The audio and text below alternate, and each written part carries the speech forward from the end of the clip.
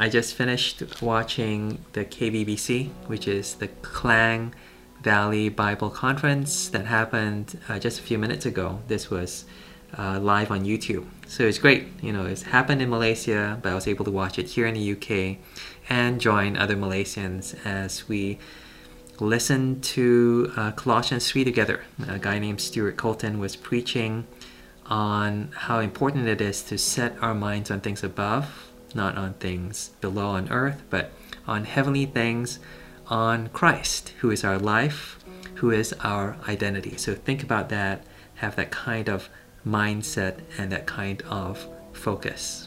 So thank you so much, KBBC. Thank you so much for everyone who joined. Created that kind of atmosphere of togetherness in the gospel. It's great. We're going to look at today's reading. Welcome to the Daily Bible Reading Show. We're looking at Jeremiah chapter 10. Heavenly Father, thank you for your word preached back home in Malaysia. Thank you for all the people who served you in this wonderful way of reminding us of the gospel and helping us to preach it more clearly and faithfully. Help us now to understand your word and the gospel that's here in Jeremiah chapter 10. Pray this in Jesus' name. Amen. I was just checking this. Chapter 10 it is. So this is Jeremiah chapter 10. Hear the word that the Lord speaks to you, O house of Israel. Thus says the Lord. Learn not the way of the nations. Don't copy them. Nor be dismayed at the signs of the heavens, because the nations are dismayed at them. Don't be afraid of the things they're afraid of. For the customs of the people are vanity. A tree from the forest is cut down and worked by an axe by the hands of a craftsman. They decorate it with silver and gold.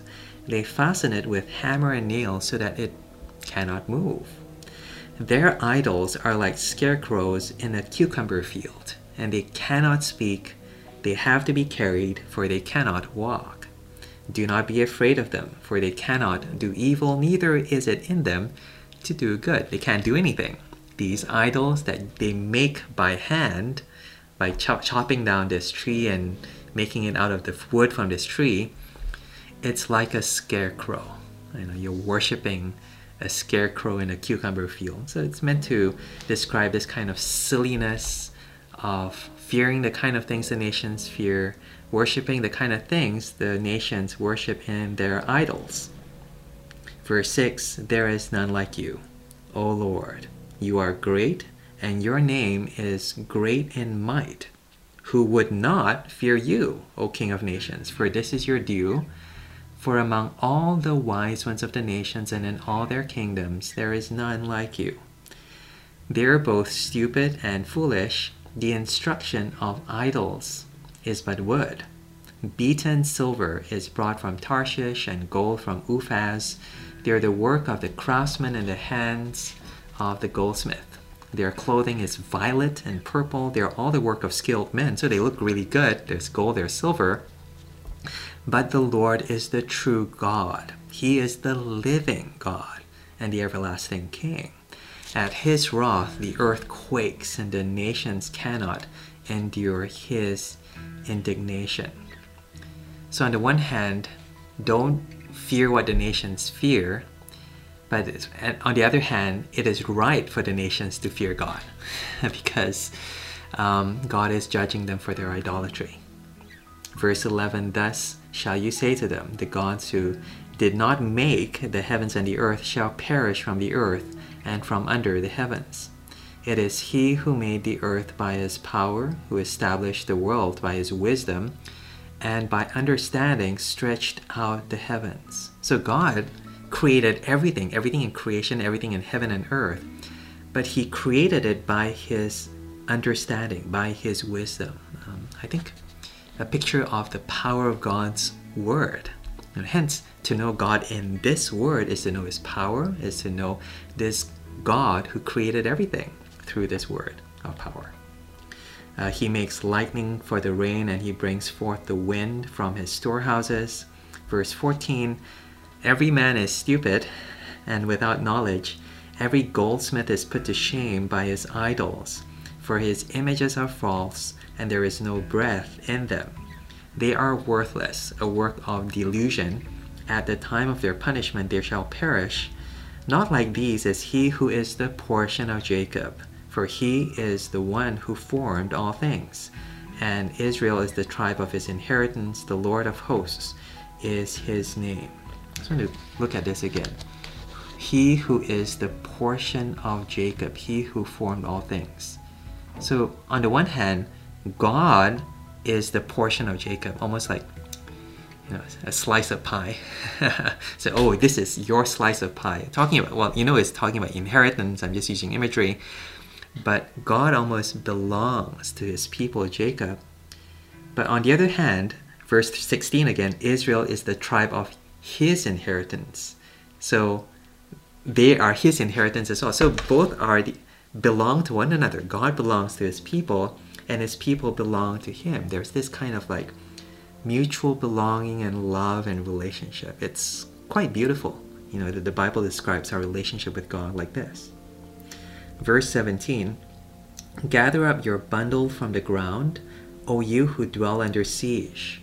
For thus says the Lord, behold, I am slinging out the inhabitants of the land at this time, and I will bring distress on them that they may feel it.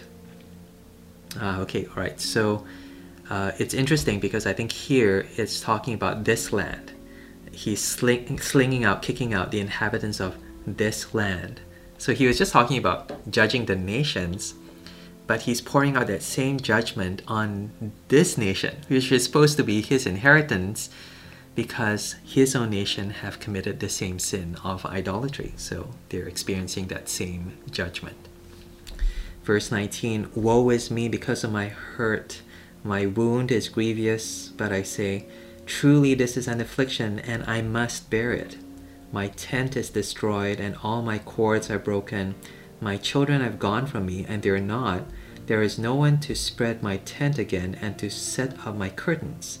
For the shepherds are stupid, and do not inquire of the Lord. Therefore they have not prospered, and all their flock is scattered. Shepherds here is referring to God's leaders, and the flock is referring to God's people. And the shepherds here are called stupid. Earlier on, verse 14, every man is stupid, talking about all those who worship idols, every man who worships these pieces of wood.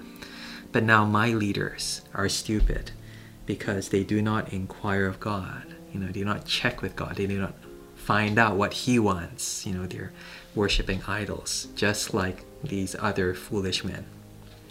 Verse 22, a voice, a rumor, here it comes, behold it comes, sorry, a great commotion out of the north country to make the cities of Judah a desolation, a lair of jackals. We find this imagery again and again. Sometimes you hear words like, oh, it comes from Dan, or it comes from up north, and it's an advance warning of this judgment. Hence, behold, it comes from the north country. This invader from Babylon, and Babylon is up north, but the idea is God is giving advance warning, waves and waves of words of rebuke and calls to repentance that they are ignoring. So they have that opportunity to turn back, and they can hear it right now, but they don't pay heed. They don't pay attention. Verse 23, I know, O Lord, that the way of man is not in himself, that it is not in man who walks to direct his steps. Correct me, O Lord, but in justice, not in your anger, lest you bring me to nothing. Pour out your wrath on the nations that know you not, and on the peoples that call not on your name. For they have devoured Jacob. They have devoured him and consumed him, and have laid waste his habitation. So there's this back and forth, God pouring out judgment on the nations, God pouring out judgment on his own people. But now here is this cry of repentance that calls for God's mercy, but also God's judgment to avenge his people who have been attacked by the nations. And I think this is coming from Jeremiah. I think that's a fair conclusion. It doesn't say, by the way, but I think at least this speaker is interceding on behalf of his own people by repenting on behalf of his own people. He says, correct me, but in justice, not in anger, lest you bring me to nothing. Means, God, don't destroy me completely, but at the same time, turn me back, correct me. in your goodness, in your rightness, in your justice, so that I turn back to your ways. And he acknowledges the way of man is not in himself. Maybe acknowledging that temptation to work things out by ourselves, hence idolatry is creating your own God or coming up with your own way of worship. But looking externally outside of you towards God.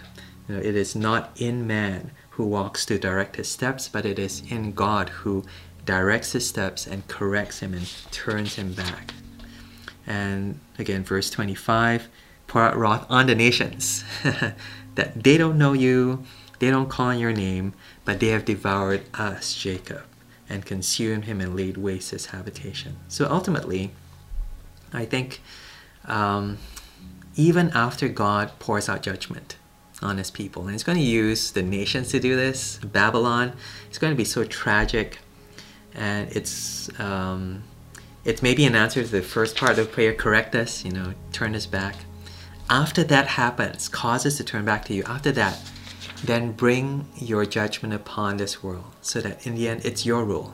It's something that you have instituted by your justice and by your sovereignties to show that you're God, the idols are not, that you're our God, and what these other nations worship, they don't know you, and therefore punish them. That's at least Jeremiah's conclusion in chapter 10. Let's pray. Lord, to get to this point of repentance and call for justice, it involves you revealing our idolatry and our unrepentance.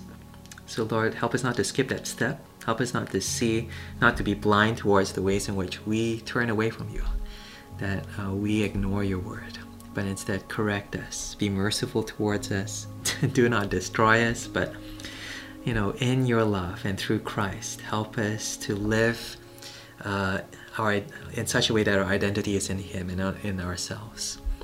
And ultimately, do bring your justice on this world.